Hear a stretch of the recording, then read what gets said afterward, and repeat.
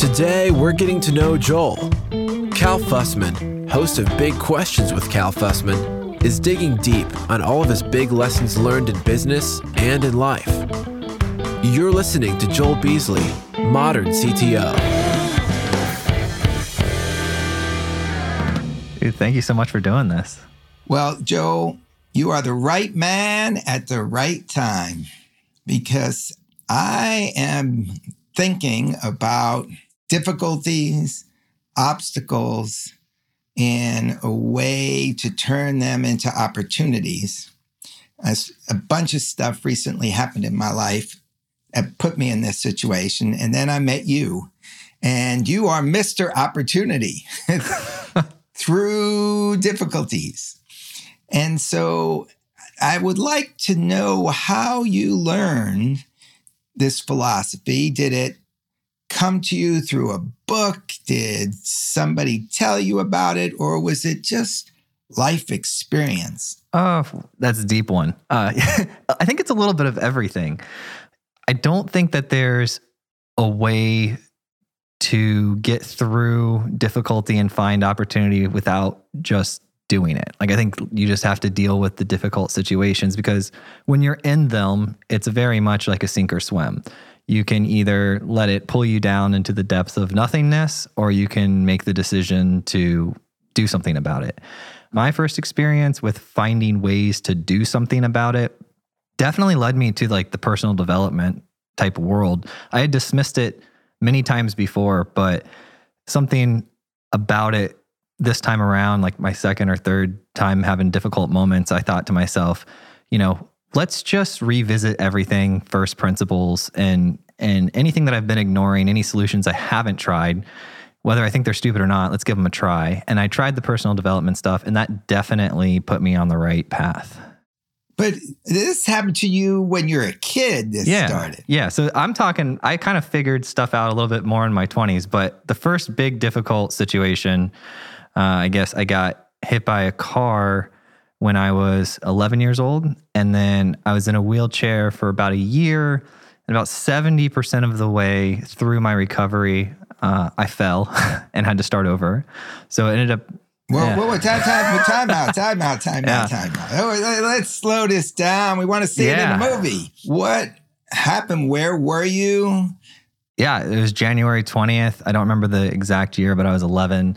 And it was a garage sale Saturday afternoon around 12 or 1.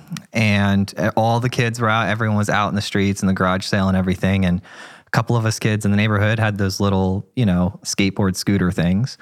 And we were out and about, and this lady came around the corner, maybe going like 30 miles an hour or so. And she wasn't speeding, but she came around the corner and she was looking down at her phone, and she hit me.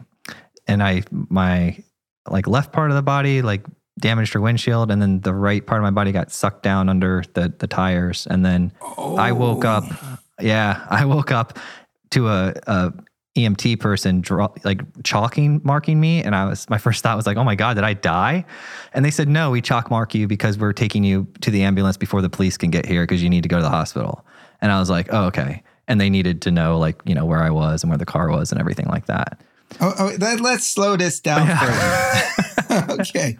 So you are crossing the street or something? No, I'm just on the side of the street. In the street though? Yeah, I'm in the street. Okay, it's not like you were on the sidewalk or anything and she hopped the curb. No, I was in the street. But she was she came into the other lane. It's a neighborhood street, so it's not like there's lines on the lane, but I was very clearly on the other side, and she just was coming around. If you take a corner too wide, you end up in the other lane. That's what happened. Yeah. She came around the corner too wide, and I was in the other lane, and she hit me. Now, how many years ago did this happen? Because I'm trying to even remember when people started driving with their cell phones. Yeah, so it was definitely earlier on, right? So whatever 34 minus 11 is. All right, 23 years ago. Yeah. Year 2000. Yeah. Or almost 2000. Right around then, yeah. All right, so you get hit, windshield, and sucked under? Yeah, so like she hit me on like the driver's side, and so I ripped her mirror off, like her side mirror off. The scooter went into the orange grove and landed in one of the orange trees on the other side of the fence, and then I went under, and their best guess is that the back tires ran over my right leg. So, ooh, yep. All right, so your eyes open, you see the chalk marks. You're wondering if you're dead. No, you're not dead. We're just taking you in. Could you get up at that point? No, my leg was completely just like gone. But the interesting part of that is when I woke up, there was like no pain. Like I didn't feel any pain at all. I definitely felt pain later, like about halfway to the hospital. But when I woke up, there wasn't any pain. And then my mom came running over. She was in a bathing suit because she was sun tanning like outside. And, you know, we got into the back of they put me in the ambulance, and then they took me to the hospital, and then they needed to set the leg really quickly. So they didn't have time to like give me painkillers or do anything like that. So they just had me bite down on like some cotton thing or whatever. And then they just set my leg like right there. And that's when I learned what maximum pain feels like. There's only so much pain that your body can like, you know, your body's a sensor, right? Like it can sense pain. Well, there's like a maximum to it, and you can't go beyond the maximum. It's just like max pain. And that was definitely it. Did they tell you you're about to experience max pain? Did they give you any clue as to what it was going to feel like? Absolutely, they did. Yeah. Like, this is going to be really painful. I said, okay. And how long did it take? 30 seconds. Yeah. And when the 30 seconds ended, was there, okay. No, it was pain. It was like a very sharp pain. Somebody, one nurse describes it as like when you get like a severed nerve or something like that. I believe I have a visual in my head right now of her like in the room talking to me after that. You remember stuff around your painful moments way more than other moments. But yeah, and then it was just, you know, pain. They gave me some painkillers and stuff that kicked in or 20 or 30 minutes. And then, you know, I was there and I was at the hospital for a little bit, and then they sent me home. So you go home and you're not going to be able to walk for how long? Well, I didn't know at the time, but it ended up being like about a year to a year and a half. Were you going around ambulating on crutches or wheelchair? What? Yeah, both. So, you know, I had hurt both legs, but the right leg got hurt significantly more than the left leg. So I was a lot of bed rest for a while. Left leg started to get, you know, doable enough for crutches on the house. But, you know, you're talking like 2 or 3 minutes at a time. And then, so I was I'd take a wheelchair like other places, like to school and stuff. And then eventually I stopped going to school. Now, what town is this? What city? This would be Osprey, Florida, which is like near Venice, Florida. Okay. So you're at home now. Mm-hmm. Your life is radically different. Are you getting homeschooled? What's going on? Not a whole lot. At first it was just all the teachers sent notes and like, you know, nice things and stuff like that. And then, so they gave me I had a break for a while, for like a couple weeks. And then I started going to school with the wheelchair. I did that for like 3 weeks, and it was just too much because kids would bump into me during class changes and stuff. And it would just be like insane amounts of pain. And so, cause my leg had to be like actually up and extended out. It couldn't just be like sitting in the wheelchair down, because it was cast, you know, everywhere.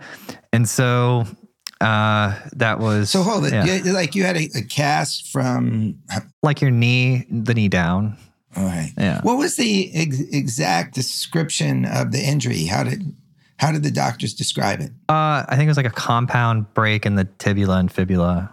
I'm not a medical person, but I believe that's what it was called. Okay. So you got this break. Mm-hmm. It's hard to go to school. And I guess at that point, it's like teachers sending homework. How are we going to figure this out? Yeah. But this is, and you told me a little about your story. And this is where you discovered your big opportunity. Yeah. In hindsight, it was a huge opportunity. But there was definitely a lot of things going on. You know, you're kind of asking a lot of an 11-year-old to go through the discipline that it requires to rehabilitate yourself, you know? And so basically they just described it. The doctor told me, he said, look, you can either have the legs of an 80-year-old woman like you have today, or you can get with this program and you can follow it and you can do it. And it's going to take a long time and it's going to be really difficult and it's going to be painful, but ultimately, you know, you'll be back to yourself. And so I just had to make the choice. Like, who did I want to be? And I was just like, well, I want to be back to myself. And that was probably like just an early first one decision. All right. So you're at home. What do you decide to do to turn this disciplined time into an opportunity? Or did you not even know it? You're just following your passion. Yeah. Well, I mean, I'm playing video games. I'm a kid who doesn't have to go to school. And then I get bored of that. And then my dad had earlier on, he was a software and hardware engineer. So he had taught me some basic programming. So then I was like, yeah, you know what? You can only play so many video games. You have to do other stuff too. And so I said, I'm going to go, you know, do some programming stuff, have fun. And I was actually programming to try to cheat at video games. So that's how I kind of got into it a little bit more. And then I found out that you can make money programming online. And so they didn't care that I was, 11, 12 years old, sitting at home in my bed. They wouldn't know. How would anybody know? You're just an email address. Yeah, you just email address, just a username. And so I started, doing a project here for $100, then $500, and then I got better at it, and then like several $1,000s, and I just kept making money. And so what were you programming? So it's like odd jobs. So today we know it as like an Upwork type situation, but back then the thing I was using was called Scriptlance. It's a basically like a Fiverr Upwork type deal where you can do odd jobs. People say, I need this done for $100. I need this done. Here's the details. And then you bid on it, and then you have, history and profile and stuff. So the better work you do, the more reputation you get, the bigger projects you can get. And how does that quickly advance? Do your skills get better very rapidly, and all of a sudden you're in high demand? Yeah. So I did that a lot, and then I ended up, healing up. So, I had the fall. So my sisters, I think this is the first time I share this publicly, but my sisters thought it would be funny to put like baby oil on the tile, so I would slip on my crutches. We're 12-year-old kids, so like. Your sense of funniness, that's why we can't vote. That's why we can't drink, right? Because you're kids. You don't have like a fully developed brain. So I don't hold it against them at all. But they thought it'd be funny to watch me fall. So they put oil on the floor and they called me into the room, and I come hobbling in the room and I slip and I fall, and then I, re-break part of my leg, and it just extends it farther. So I was like, I thought you were going to come up with a banana peel story there. No, it's like oil, baby oil or lotion or something like that. Yeah. Were they screaming like it was urgent, or no, just they just called me in the living room. For you to come in. Hey Joel, come here. I was like, okay. And did they laugh when you went down? Oh yeah. It was. I kind of laughed a little bit. I was just laying there on the floor. I was like, oh, I've been here before. And then what happened? It sounded like that pushed you back. Yeah, doctor's appointment. Okay, well, I got a doctor's appointment. I went and got checked. They did the X-rays or whatever they do, and they're like, okay, it's going to extend the time. So they had like a date, to get your cast off. And then they just extended that projected date. And I was like, okay, well, my exercises didn't change or anything like that. Okay. So, and you're still programming. Yeah. And you're still playing video games, making money. Yeah. Mm-hmm. So how, are you turning into like an entrepreneur in this process, or like, are you starting to rake in money? What's going on? Yeah. So I started doing really well. A couple things happen as far as timeline. We can piece them apart, but they're kind of blurry in my head, but a couple things happen around the same time. So I end up going back to school. I'm making money. And one day I'm sitting in math class, the second week of 11th grade. I'm sitting in math class. This is probably about like 2 or 3 years after my accident. And the math teacher was also part-time tennis coach. And he decided that day he was going to have us, string the tennis rackets through a math problem thing. And I was like, you're just trying to get us to do your work. And he had said something to like, don't talk back or something like that. And I looked at him and I said, I make more money than you. I don't know why I'm here. And I got up and I walked out of the classroom. Oh, Oh, man. Then what happened? I walked to the principal's office myself. I just got up, walked out of the classroom. The whole class was pretty much like slack-jawed. Like, what did this kid just say? And, you know, and I think there was some benefit to me doing these projects and like working with adults because I could kind of talk to adults in a different way because I got to work with them through the internet and things like that. Whereas, my peers in 11th grade, they're just hanging out with each other, So I guess I felt like a strange level of comfort. Also with all the doctors and everything like that, I've just been around a lot of adults, And so I just walked over to the principal's office, who I happened to know because he was my principal in middle school and things like that. And so he had transferred. And I said, this school isn't right for me. And he goes, well, explain that to me. And I said, well, I'm making more money online than, the teachers make. Because I was actually interested in becoming a cop. And then I Googled what the salaries were. And I was like, okay, well, this thing I really enjoy programming. I'm already making that much money. So I'm just going to stick with that. Like, what kind of money were you making? I was making like $60,000 to $80,000 a year. Pretty good for a junior in high school. Yeah. And at that point, could you see this going to 100, 200, 300, or is there like a ceiling to what you can do? So at the time I was just really focused on I was always sleeping in class. My grades just a horrible student because I would stay up all night and program and then I'd sleep in class. I'm like, why am I here? This is my sleeping time. It's like really ineffective because there's bright lights. I need higher quality sleep. And because I liked doing what I was doing. I was making money and I was like, that's great. And so, I heard that I had a friend named Caleb who was in homeschooled and he was actually in 11th grade and he was in college and because there was like an early exit program for homeschool kids. And I was like, ooh. Oh, so I found out from him because, that existed. And so I told Jack, who was the assistant principal that I'm referring to, I said, we're on first name basis. Hey, Jack, time to hit the road. Yeah. Yes. I was like, hey, Jack, my friend Caleb did this program and I want you to do this program. And he's like, so you want to leave school? And I said, yeah, because he was concerned about what am I going to be doing all day? Because, you don't want kids getting in trouble and being out of school and stuff like that. And I said, he goes, here's the deal. He goes, if you can go around and get 3 different companies to agree that they would hire you for greater than the average salary, that these kids are making out of high school or whatever it may be, as an engineer without a college degree. See, they couldn't even believe that you could get hired as an engineer without a college degree. It was so far from their minds. Today it's ubiquitous. Everybody knows the story of the kid who can program and everything like that. But it was not that case back then. And so they just couldn't believe that you could get a job as an engineer, software engineer, without college degree. And so I went around to 3 different development studios, within the area, and because I could drive at this point in time. And I got letters from them saying that, provided I could have the following skill set, that they would hire me without a degree. And so I presented those to him, and my parents signed off on it, and they let me out of school early, and I went full-time writing code during the day and just got into a normal habit, and then hung out with friends that were in college after, hours and things like that when I wasn't working. What did your parents do for a living? I mean, it sounds like they're pretty forward thinking.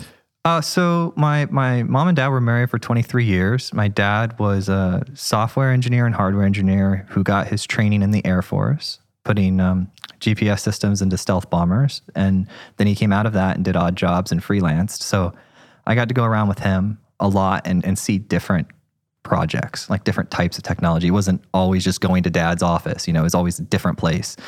And so I got a lot of early exposure to everything from lasers to golf carts and everything in between. And and so I really, liked that. So he would take me. And then right before the car accident, they got divorced. And then my mom remarried immediately to a guy named Joe. And then they divorced a year later, and then I stayed with Joe till I was 18 and then went out on my own. So from 16 to 18, 15 to 18, I was just living with Joe. And I had a great relationship with both my mom and my dad and Joe. My dad and Joe to this day. You know what? Another example of taking something that would have seemed to most families as could be a cataclysm, the split up of the family, where the kids are going to go, and For you, it was, hey, Joe, this seems pretty good. Let's just work it out. Yeah. All right. So there's obviously something going on in your mind where you're just looking around at the best possibility and not being shy to take it. Because some other people might have just said, I'm going to go back with my mom. Yeah, I don't really think about it. Like you're saying kind things. I'm like, yeah, I guess that's cool in hindsight. But I just kind of, I've gotten really good with just dealing with situations as they come to me. I'll give you an example. I got to talk to this guy. Can't remember his name. He was one of the astronauts that was the first person to the space station on Elon Musk rocket, like the first rocket Musk had that carried humans. And he was a fantastic human being. He'd been to space 3 times. After he got back from the Musk mission, like 6 months later, he came on the show. I got to interview him.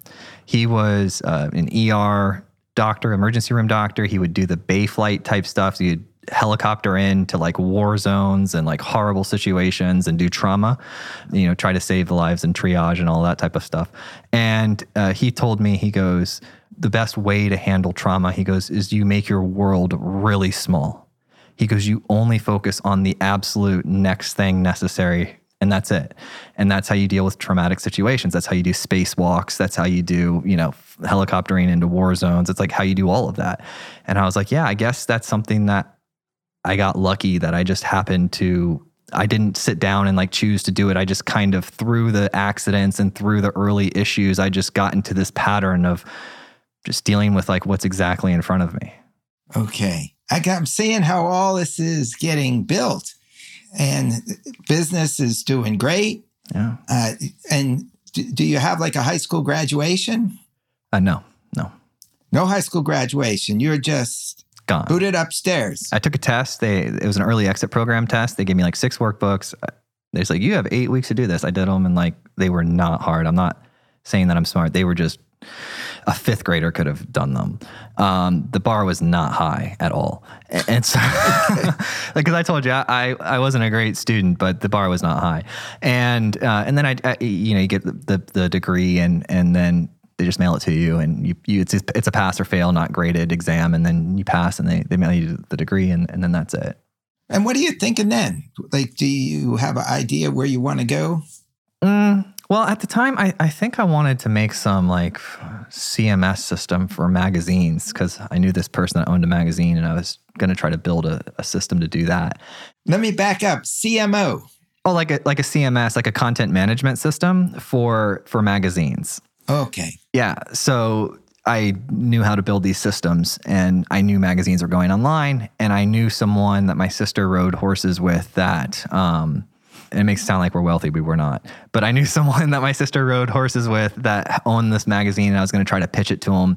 And then while I was doing, kind of working on that, I ended up, because Joe and my mom were both real estate agents and while they were divorced, they still worked together at the same real estate office.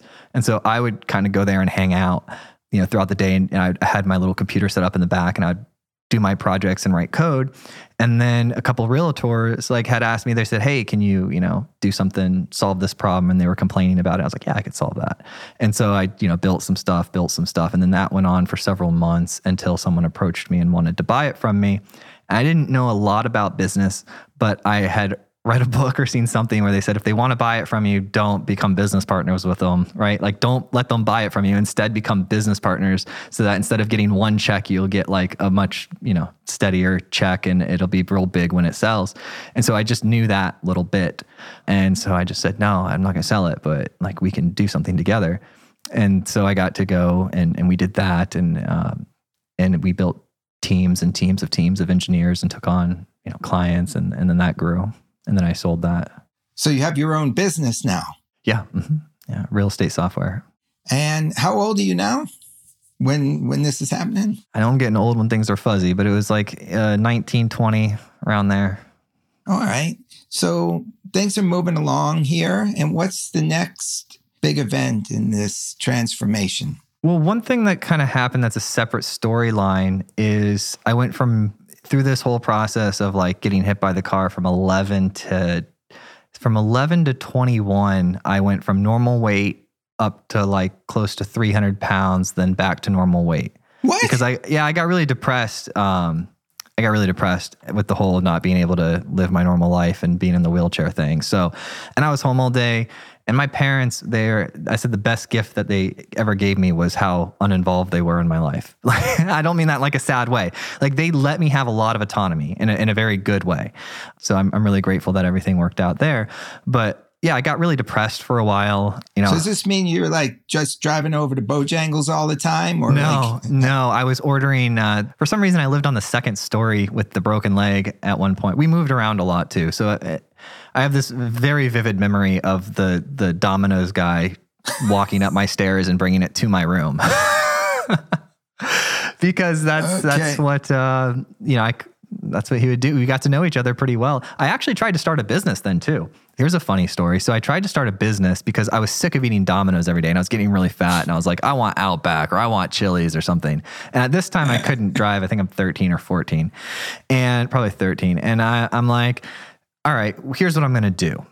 I just learned from somebody about the fact that you can put ads in a newspaper to hire people. I was like, okay. So I learned that fact and how much that cost. It was like $30 or $50 or something. It's like, okay, cool. And then I learned that you can, get a phone number, and I had been writing software, so I knew how to do a website. And I was like, here's what I'm going to do. I'm going to put an ad in. I'm going to call the phone company and have them come install a phone line, which they did. Right. So I paid them. They came and did it. And then I'm going to put an ad in the newspaper and I'm going to hire somebody to drive. And then I'm going to pay them to go get me stuff. And then I'll put a website up and I'll have other people, if they want like food, there must be other kids at home that want food too, because their parents are working during the day and they can't get food until their parents come home or whatever. And you can only get food from places that will deliver. And I was like, I want, let's figure this out. And the reason why that didn't go forward was because the lady wouldn't let me post the job post because I sounded prepubescent. She thought it was a prank or a joke, and she wouldn't let me make the purchase and put the ad in the newspaper. You needed somebody to call for you. I know. So but life just does what it does. And so at that same time, I just said, well, I'm already making money over here and I'll just keep doing this. And so I did. And then I started my own diet. So what did you get yourself down to? Salads and what else? I just ate normal amounts of food, not processed food. So my friend Caleb was fit. He was really fit. And I was like, I'm going to follow you around and eat whatever you eat. And he's like, okay. And so I just did. And life got a lot better, All right. So you figured out a way to turn the obstacle of obesity into an opportunity. Yeah. What was the next transformation? The next one, so I make some money, I lose some money.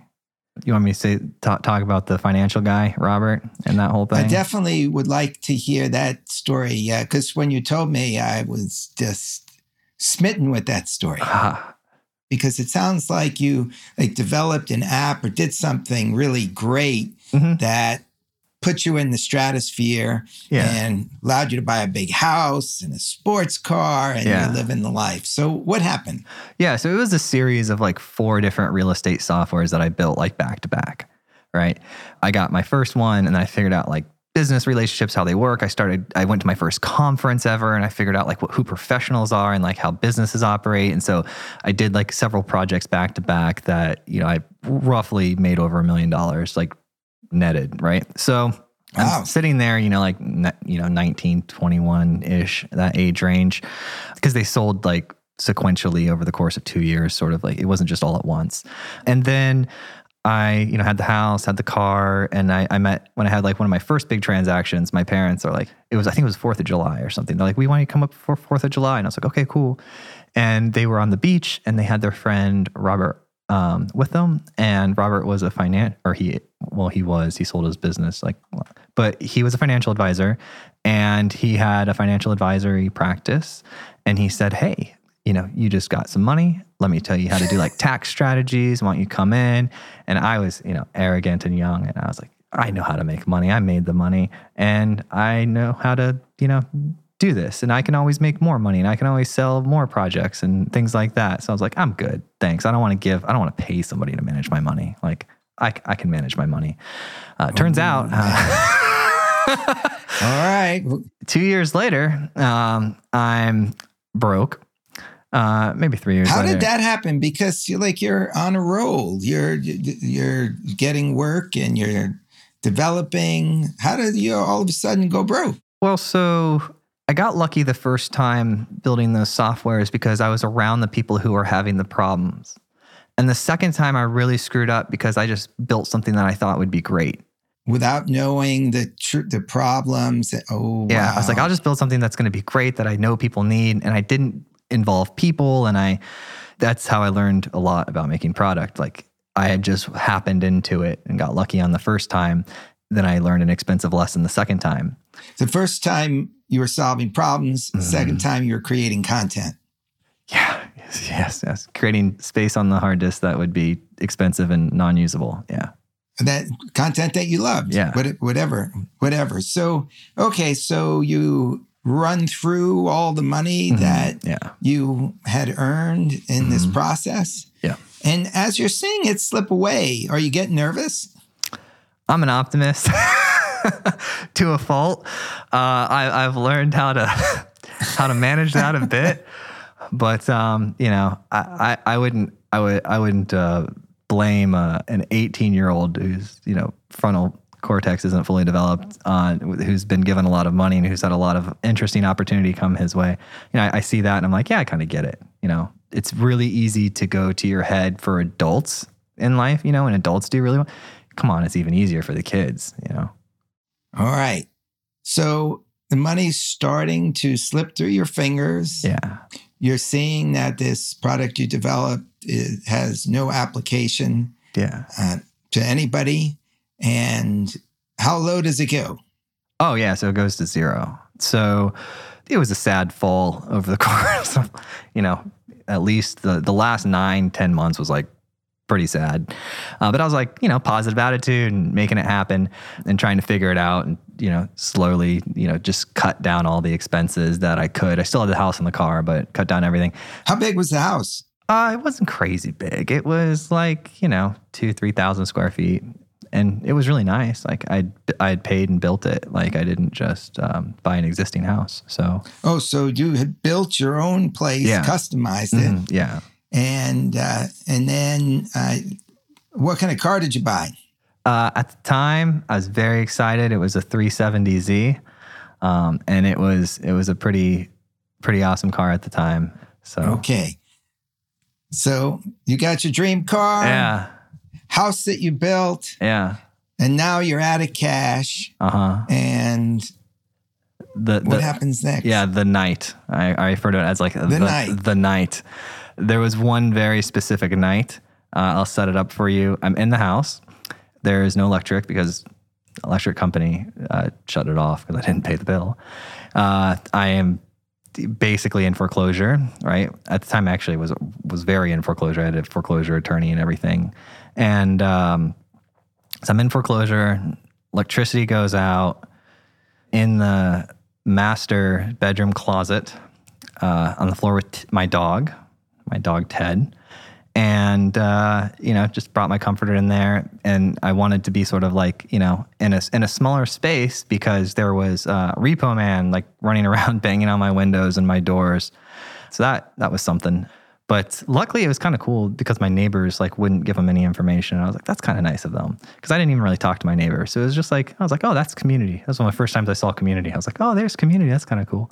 So yeah. And so I'm sitting there banging on the door and I have enough, I think I had $5 or $7 or whatever of cash in my pocket. And I was watching that cash like dwindle, right? Because I knew I'm going to try, I'm going to swing, I'm going to do everything I can until like the very last penny to turn it around, specifically because, my parents and everybody were really proud of me. They would tell all their friends at holiday parties and events and all of that about, how successful their son was. That was the big problem. You couldn't admit the failure. You couldn't admit that everything you'd built had fallen apart and your image as well.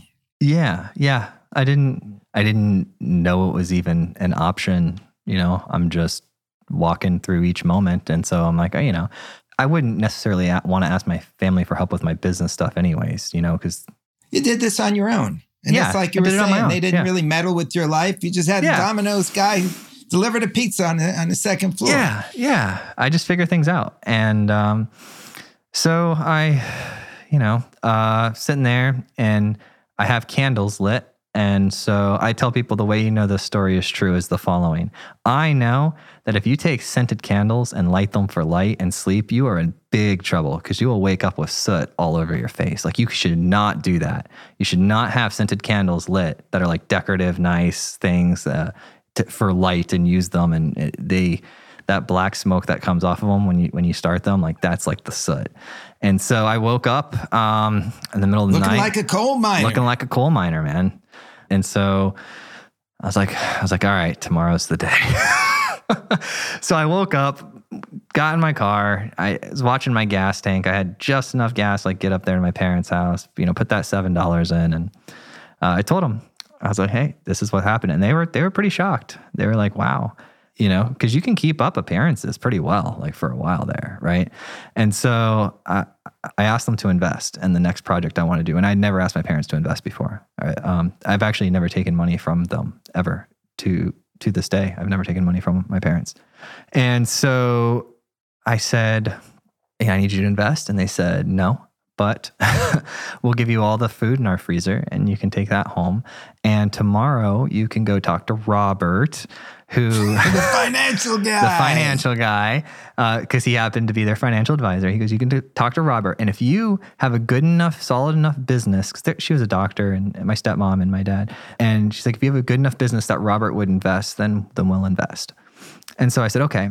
And so I went to Robert the next day and I said, I met him. He was so nice. And I describe him as like an angel from heaven, because this guy was like, he treated me as if I had just had the exit, and he knew the whole story and everything too. My parents told him. And he was just so kind. And he said, here's what I want to do. He goes, we're not going to invest in your project. At the time, it was like some other real estate thing I wanted to do. He's like, we're not going to invest in that. And good job that we didn't, right? And he goes, I want to build a financial software with you.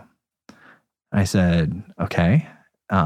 And he goes, I want to make you co-founder and 50% partner, and I want to pay you a nice salary. Go calculate in a spreadsheet how much money you need, and then we'll give you like a little bit more than that so you can have your bills and everything paid and figure out how to, get your life back in order. It was like $60,000 to $80,000, something like that a year. And I was like, are you kidding me? Wow. I don't know.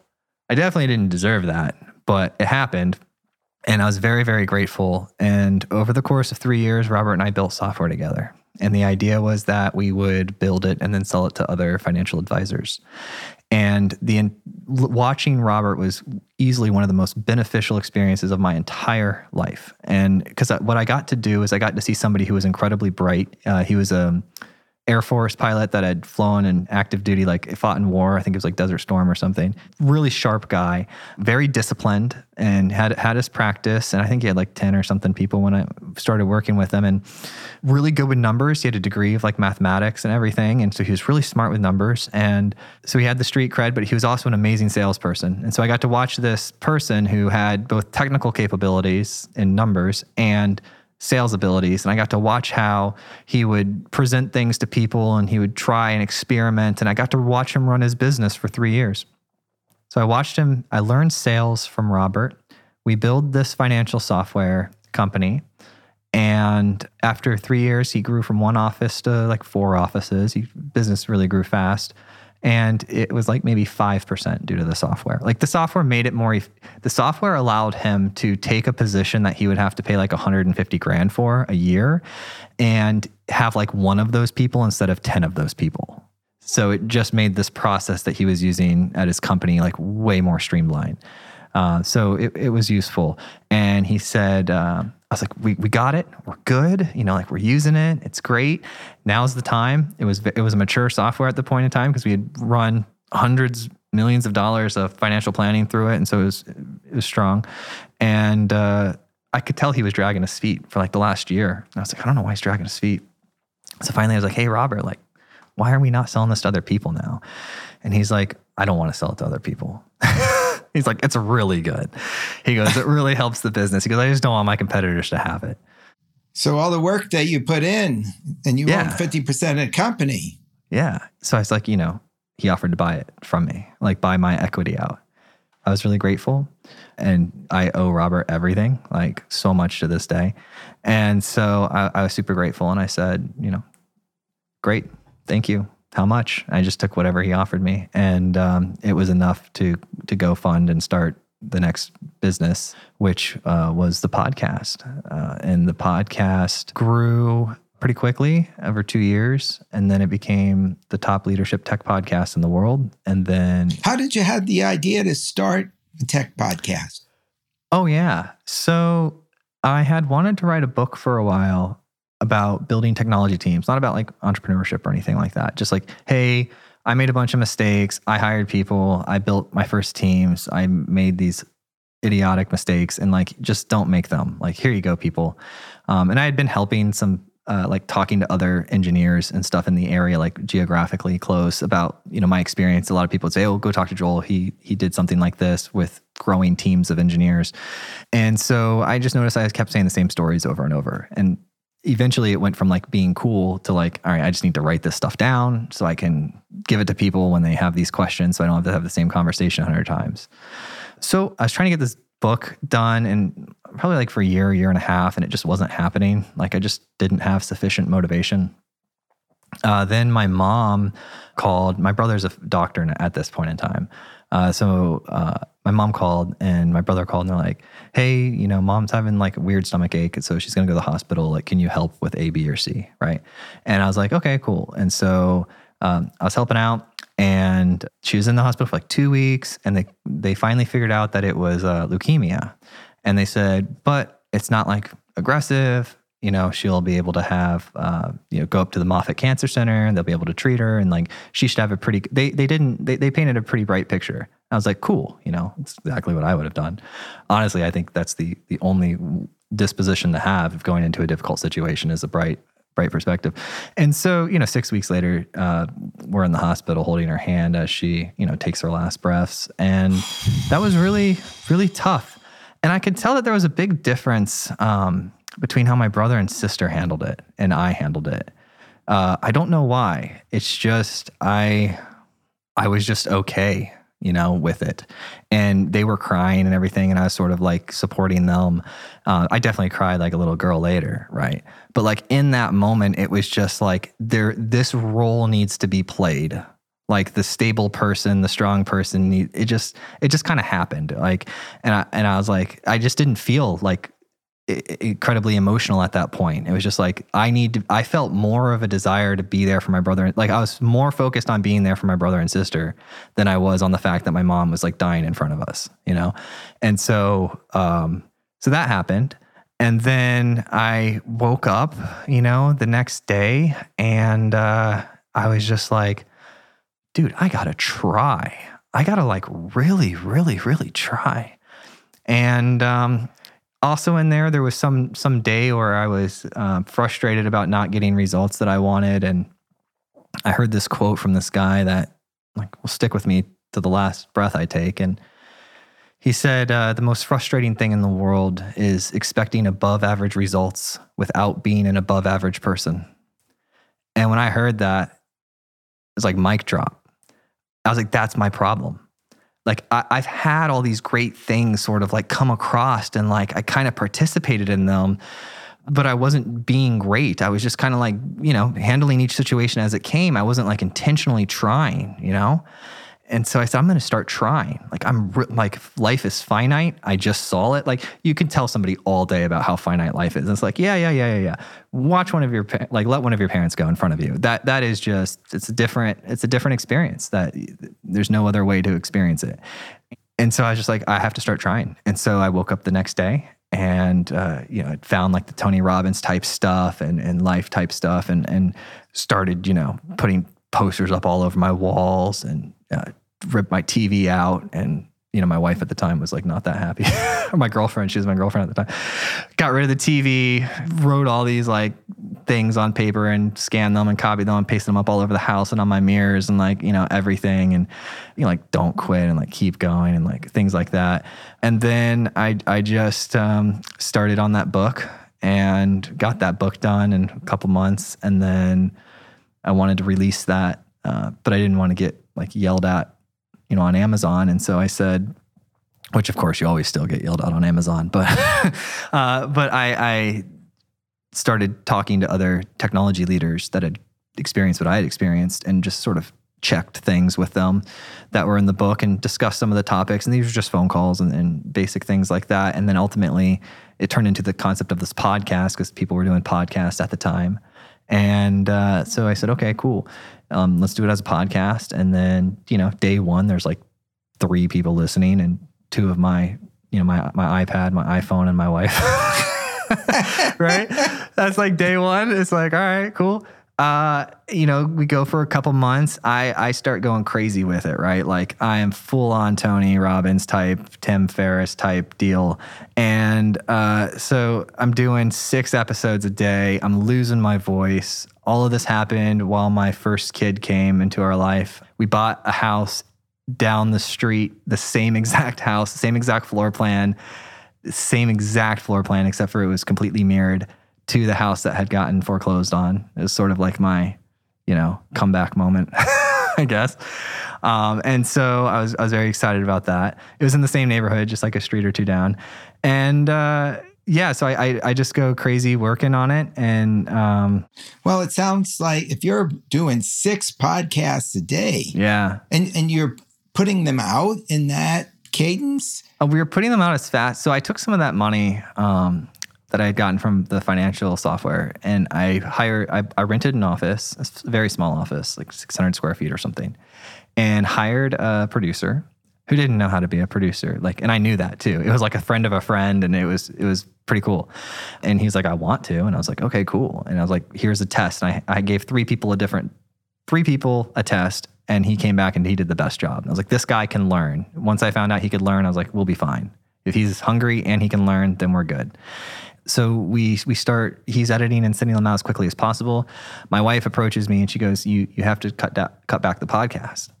And because keep in mind, I'm not making any money right now. I'm just burning through savings, right? So it's like, where have I seen this before? But now I have a wife and a kid at home, right? Oh, wow. And so I sort of agreed on like what the floor would be as far as like savings and what we're going to be doing.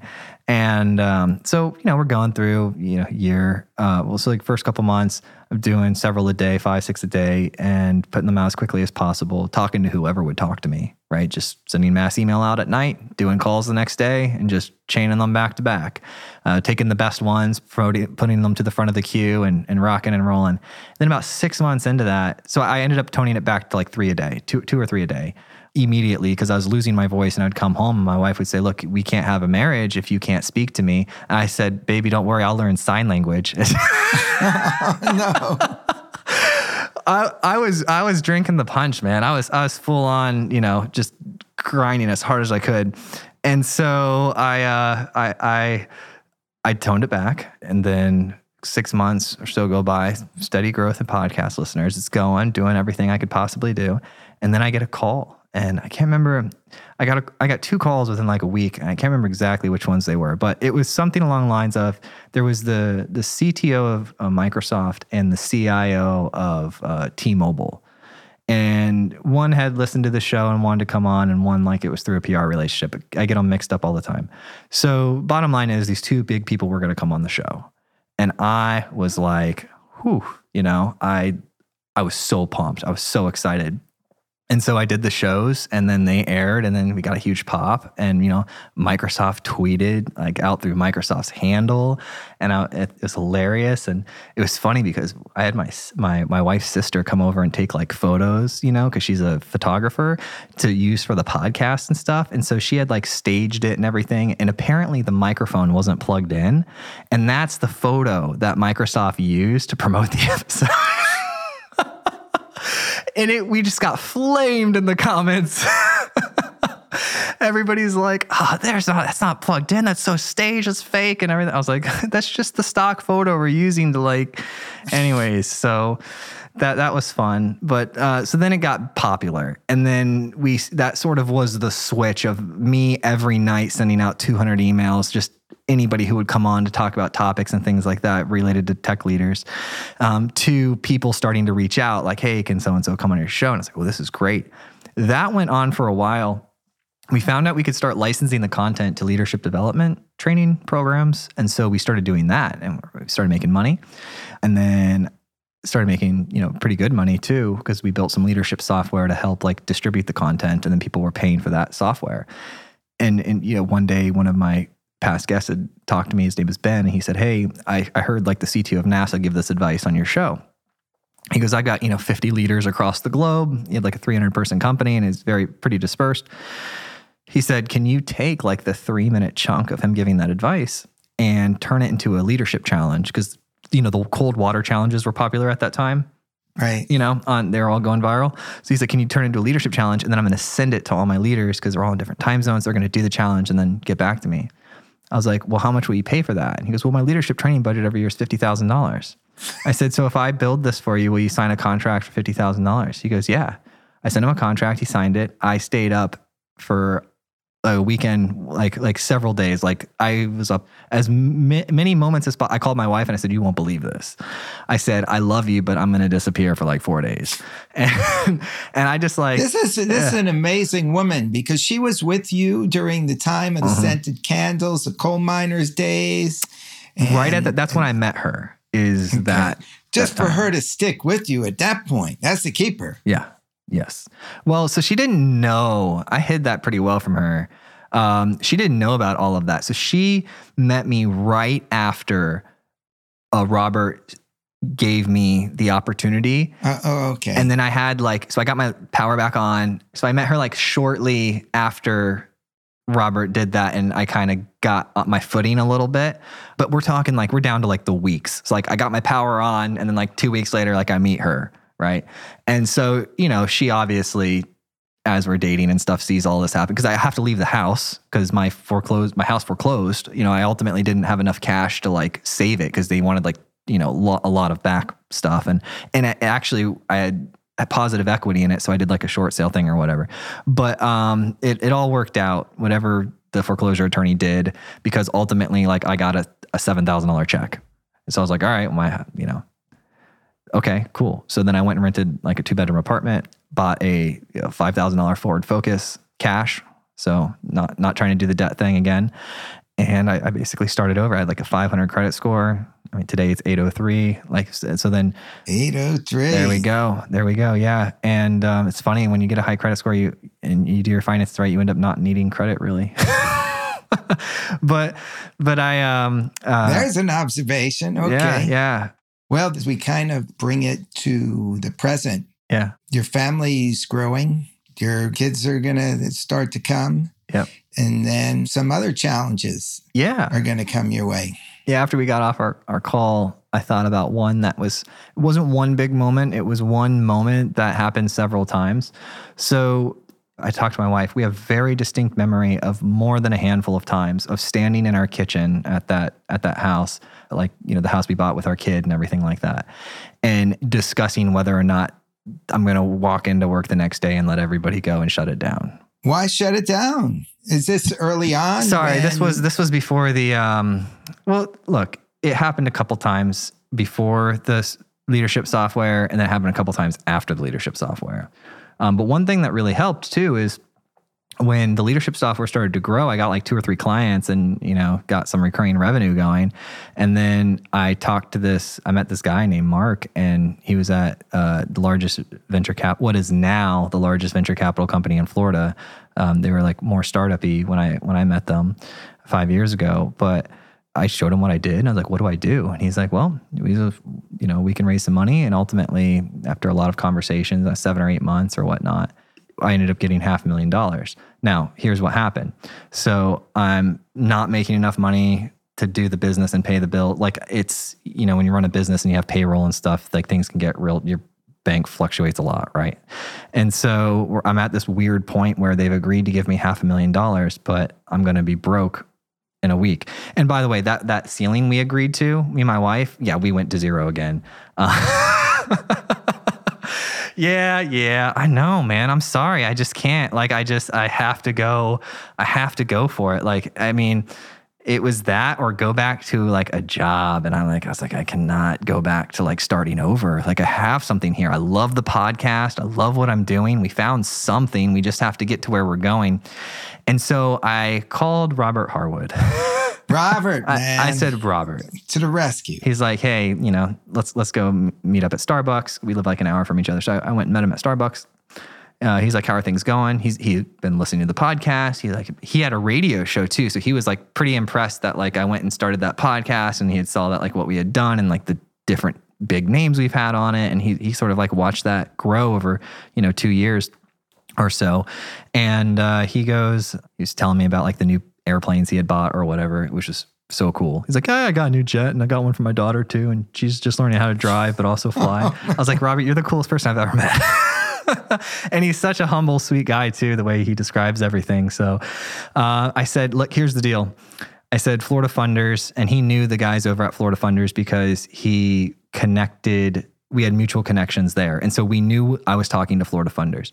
Florida Funders said, we will give you the $500,000 if you can convince Robert Harwood to cover your gap between now and when we can actually close the round, which was like 3 months or something. So I needed $50,000. And I said, Robert, I love this guy. I said, here's the situation that Florida Funders, they're going to do it. And he's like, yeah. And he talked to Mark on the phone and stuff. So like he knew that they were going to do it. And I said, but here's my, P&L. And he goes, you need something. I said, yeah. Because he didn't even look at whatever I had with me. He goes, what do you need? How much do you need? And I just kind of like, was like, I need like $50,000. And he goes, okay.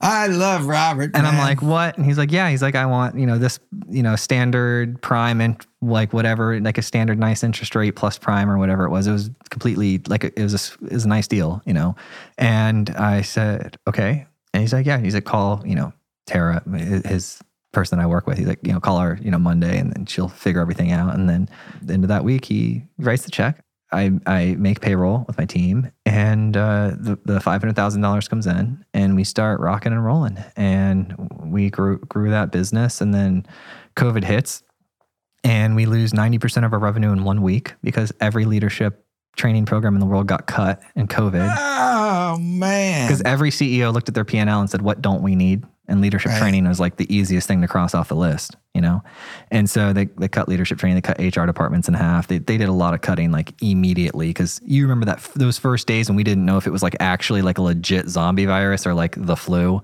There was a lot of fear in the marketplace, And so I sat there with my team, and I was like, okay, I think we had like 5 or 6 people at the time. And I was like, all right, well, we were on the right track. I had a parade of phone calls, calling my personal phone. Hey, sorry, dude, we can't pay you. I know we signed the contract. We just can't pay you. Like, hey, we need to cancel the contract. Hey, this, hey, that. Some people asked like, hey, can I get my money back? And I was like, no. I was like, if it was there, I'd gladly give you your money back, but it's not. Only one person asked for that. And actually they were completely happy with like an extra, like I gave them a credit, like an extra year of the software or whatever. But so that all happened. And I asked the 6 people, I said, how do we structure the business so that we're not something that gets cut in the next downturn? Oh, by the way, at this point, the podcast is super popular. We're booked up 6 months in advance, and it's like doing great. We're not making any money off of the podcast itself because we were making money off the leadership stuff. So we said, hey, let's just put a sponsorship package together. And luckily all the conferences were canceled. So, some people had extra budget and things like that. And their marketing is like one of the last things to get cut because it directly correlates to revenue. And so I said, let's build the business around the marketing budget. And we said, okay. So we said goodbye to half the team, who was, real cool about it. We had like really good relationships, and I didn't even have to let them go. They're like, hey, this is like really clear. I've got another opportunity over here anyways. Like, it just kind of all flowed together. It didn't have to be like a big negative, sad thing. Cause we're talking 6 people here. Right. And we only said goodbye to like 3. So the other 3 of us are sitting there and we're like, all right, well, we end up selling like 30, 40 grand of sponsorship in the first month just by talking to people who had asked to sponsor, but we had told them, no, we don't do that. Then we did about 600 grand the first year and then $1 million the next year. And then 3 years in a row. Yeah. Yep. Yeah. So it started happening for us, and then it was, rolling that money back into the show. And then we end up trying to figure out how we grow past $1 million a year, because there's only so many sponsored episodes we can do. So we started calling our past sponsors and we said, hey, what else could we do? And they said, well, the experience going on your show is just so great. Like, we go on a lot of shows, we sponsor a lot of events and different shows and things, and yours is like world class. And that's just because, like, I don't know, I have an unreasonable standard, right? So I said, they said, can you make us a podcast? We want to have a podcast. We've been talking about one. And when we go on yours, it's such a great experience. We want the guest we invite on our podcast to have the same experience we have paying and going on yours. I was like, okay, yeah. Let me talk to my producer. And so we're like, okay, cool. We can do that as long as we do it like we do our show, because all of our processes, at this point we're 400 or 500 episodes in, we know how to do a show, right? Like, there's people have come and gone. The roles are really clearly defined. Everything's like, rinse and repeat. And so we said, if we do it like that and we follow that process and we just put another show through that process, then we can do it. And they said, okay, cool. And so, we got our first couple contracts, and in 11 months, we went from 0 to about like 800,000 a year in recurring revenue. Oh man, I love this. Yeah, it's about to outpace in the next month or 2 here. It's going to outpace the sponsorship revenue. And I just continuing to wake up every day and just take thing after thing after thing, just handle it. I don't really see it as like a big thing that I'm doing. Very special. I'm like, okay, this is what's in front of me, and I have to make a decision, and then I'll make another decision, and then I'll make another, and then I'm wrong half the time, by the way. So like, I'm pretty comfortable with that. I tell my team all the time, like, please disagree with me, like obviously in a professional way, but I'm like, if you see something that is a greater logical argument than the thing I am presenting, it is your job literally to raise your hand and point it out, because I can't see everything, so I'm pretty good about that. Well, this has been highly uplifting for me, listening to you on the adventures and just seeing how any time there's just a car that comes around the corner and knocks you down, you just figure out a better way to live. Yeah. So many people get defeated. So many people feel like victims. Your philosophy is something that, as we approach the new year, I'm hoping that everybody can take a piece of, put it in their pocket, and use it when necessary, because, we may be headed into a recession. Who knows?